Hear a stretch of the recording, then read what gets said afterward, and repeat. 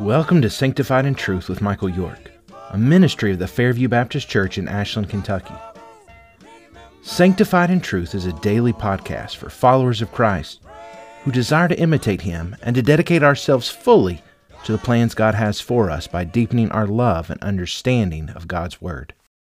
Today on Sanctified in Truth, we're going to be talking about praying with a memory as we look at Psalm 106. As always, I want to encourage you to read the passage before you listen to the podcast. Today I want to encourage you to pray with a memory. Many of the Psalms recount the sins of Israel's past and the faithfulness of God. Psalm 106 is one of these. But this begs the question, why? Why do so many of these Psalms have this same pattern of remembering the past? I think it's because one of the most vital components of a healthy prayer life is memory. First, I need to remember who I am. As I approach God, it's important for me to have a clear understanding of myself. And a clear understanding of myself demands an examination of sin. I need to remember my failings. Martin Luther encouraged people of thinking through the 10 Commandments in prayer to help examine our hearts and our lives. We need to examine our actions, but we also need to examine our motives and intentions. This examination is not for spiritual degradation, but for help. Whenever we forget who we are, we approach God in an inappropriate manner. We come to Him as a peer. We come to Him insisting on our way. However, remembering who we are before God is an aid so that we approach Him suitably.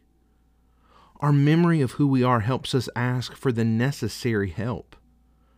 When we forget our weaknesses, our prayer will either focus on the weaknesses of others or on selfish demands for us. Remembering our weakness is a way that we remember that our plans are not usually best, and one way we remember the need for prayer. Second, I need to remember who God is. The psalmist begins with a reminder of who God is. When I pray, I need to remember the character of God. The psalmist specifically focuses on His goodness and covenant love. Understanding to whom I pray is always more important than how I pray, because understanding to whom I pray will set the course for how I pray. When we pray, we're addressing the God of the universe.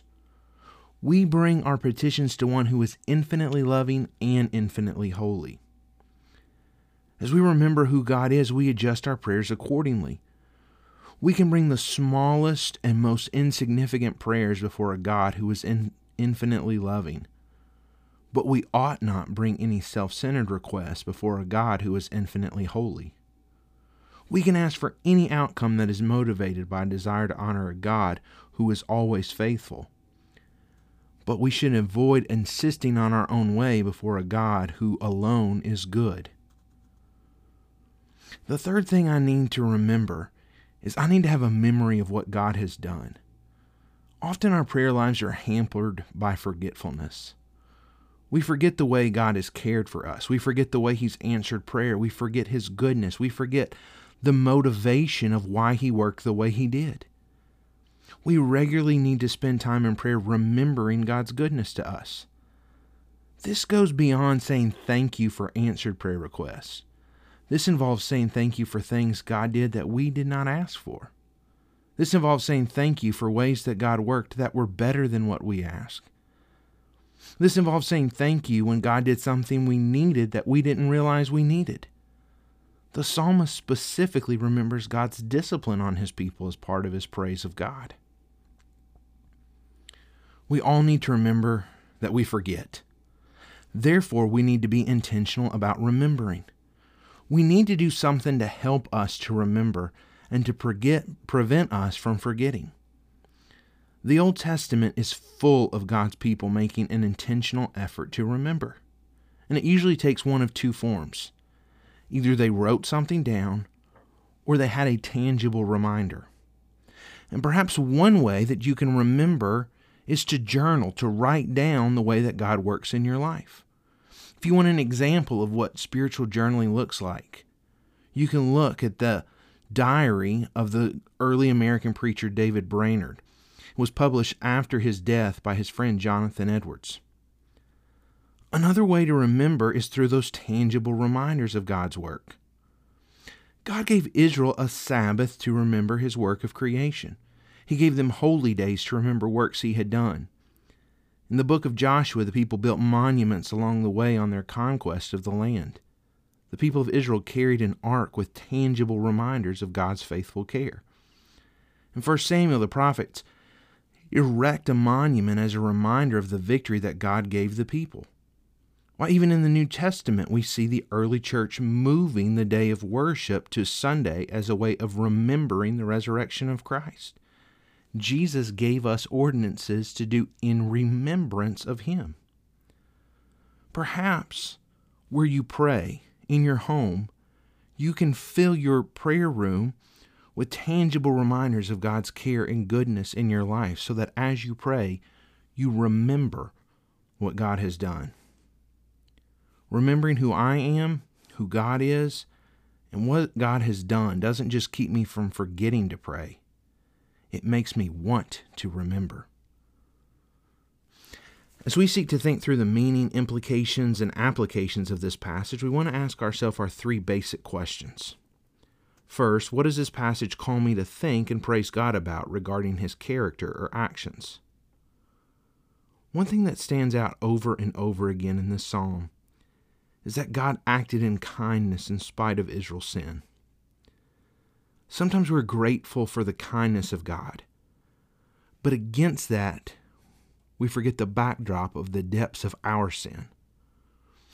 When we don't see the kindness of God in light of our sin, we diminish the depths of God's love. The love and kindness we receive from God is wholly undeserved.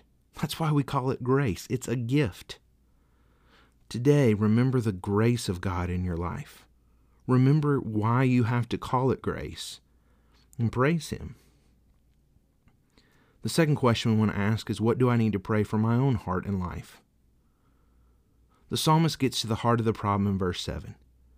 The people did not consider what God had done and did not remember who God was. And it was a failure to remember that led to disaster. One would think that being rescued from 400 years of slavery would have made the Israelites grateful, though. But then when we get to verse 13, they've soon forgotten his works. This is a reminder that the temptation to forget is an ongoing one. There's nothing that happens in our lives that's so amazing we won't forget it, unless we choose to remember. I need to pray that I would always seek to remember, and that when I'm tempted to forget, God would bring to mind what I need to remember. The third question we want to ask is, what does this passage teach me to pray? If we want to remember, we need to be intentional about it. We cannot presume that God will just bring things to mind. We need to make a regular time to remember. Perhaps you need to spend some time in prayerful reflection on a weekly basis, a time remembering what God has done for you and what he has taught you about himself. Maybe you need a time so that before looking forward, you look back. It's looking back that gives us confidence and hope as we move forward. Don't just remember to pray. Pray to remember. Well, thanks for listening to today's episode of Sanctified in Truth.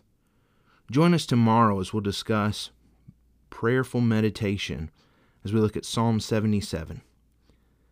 May everything you say and everything you do today seek to honor God.